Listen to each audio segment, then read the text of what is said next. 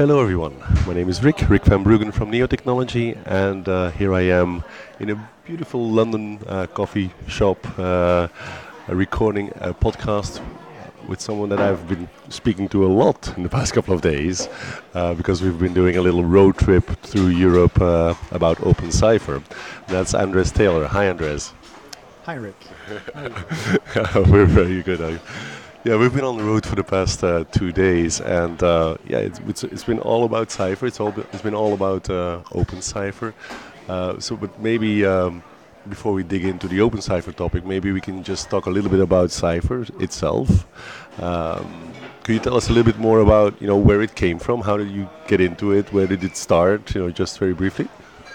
Sure. When I joined Neotechnology, we had two different languages that ran on our graph database. We had the core API and Gremlin, and with my background, SQL DBA, I felt that we needed something more declarative, more high level. So we started working on that as a Do What You Want Friday project for some time until we put it as part of the product, and it grew organically since. And then today it's the primary API for Neo4j that we use.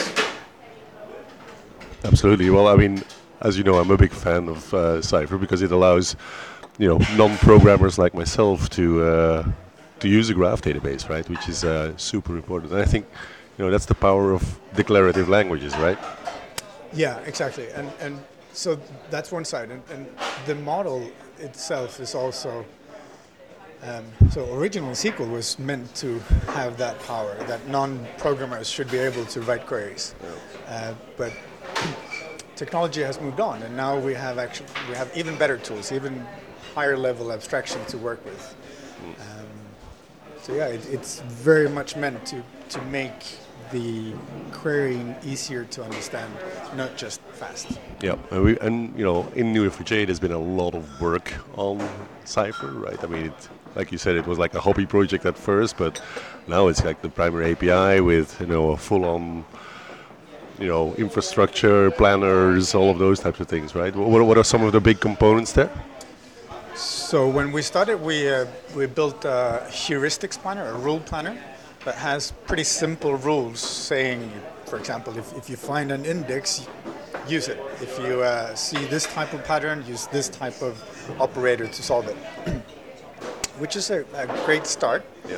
But a cost planner allows for even better plans to come out from the planner. Yeah. The cost planner uses statistics that we store about the data in your graph, so that when we're building a plan, we know, or we estimate, we guess that this is a better way of getting your data is starting from this index and then traversing this way instead of the other way around. Yeah, that was a big change, right? Doing cost-based traversals rather than rule-based. I've seen that a lot, and there's more work on the way. I understand. You're doing work on more infrastructure components to make it better, faster, and stuff like that. Yes. So today we have an interpreted runtime, which builds an object structure and has data flow between these objects when you run a query. So this is the execution plan side of things. What we're working on at the moment is compile runtime, which takes your query plan, your logical plan, and transforms that into a Java class with an execute method.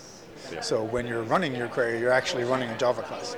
Yeah, I'm looking forward to that. That's the next couple of versions, right? But one of the big things that's coming up, and that we've been announced last year at Graph Connect in San Francisco, is this whole new OpenCipher initiative. Could you tell us a little bit more about that? Where does it come from? What do we want to do with it? Who's working with it? Those types of things. Right. So what we felt is that we want to grow the graph database space. We think that that's a critical factor.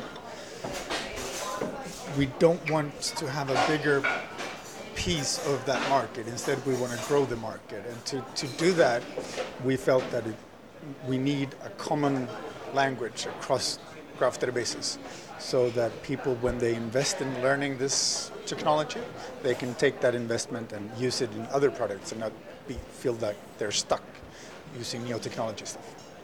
So at Graph Connect, our big conference in San Francisco last year, we announced OpenCipher, which is a project that will open up the language to make it useful for database implementers, for tool vendors, and for any user that wants to get to the nitty-gritty technical details of. So like rogue Vikings that want to build the next graph database, they could actually use it as well? That's the plan. Yes. That's the plan. Yeah. So what are some of the key components of OpenCipher? You know, what's in there? What we're releasing is a grammar, so people can create a parser and know what valid syntax is and isn't. We are building a technology compliance kit, a TCK, which is an example-driven way of testing the implementation to see that it behaves the way it's supposed to behave.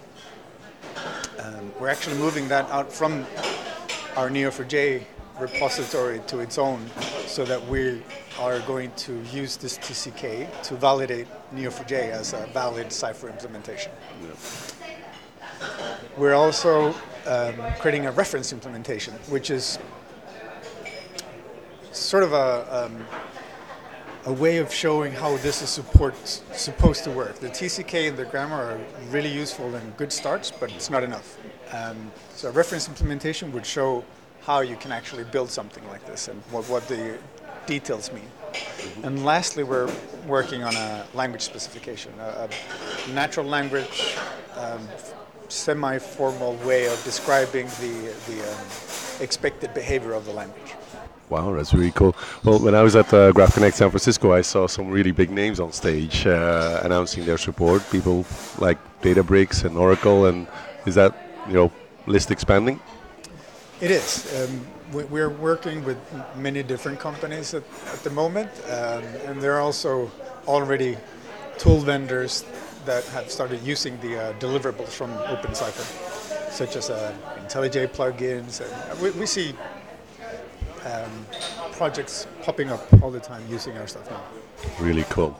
Well, that should really help for that ambitious goal of creating that new language for graphs, right? So I think if everyone and anyone else wants to read up on it, they can go to opencipher.org, right? And absolutely also to the neo4j.com website to find more information. Find us on Twitter or wherever they wanna find more information. As you know, I want to keep these podcasts fairly short, so thank you so much for taking the time to come to a noisy coffee bar with me and talk about this lovely project. Thank you, Andres. Thank you so much for having me, Rick. Cheers. Bye.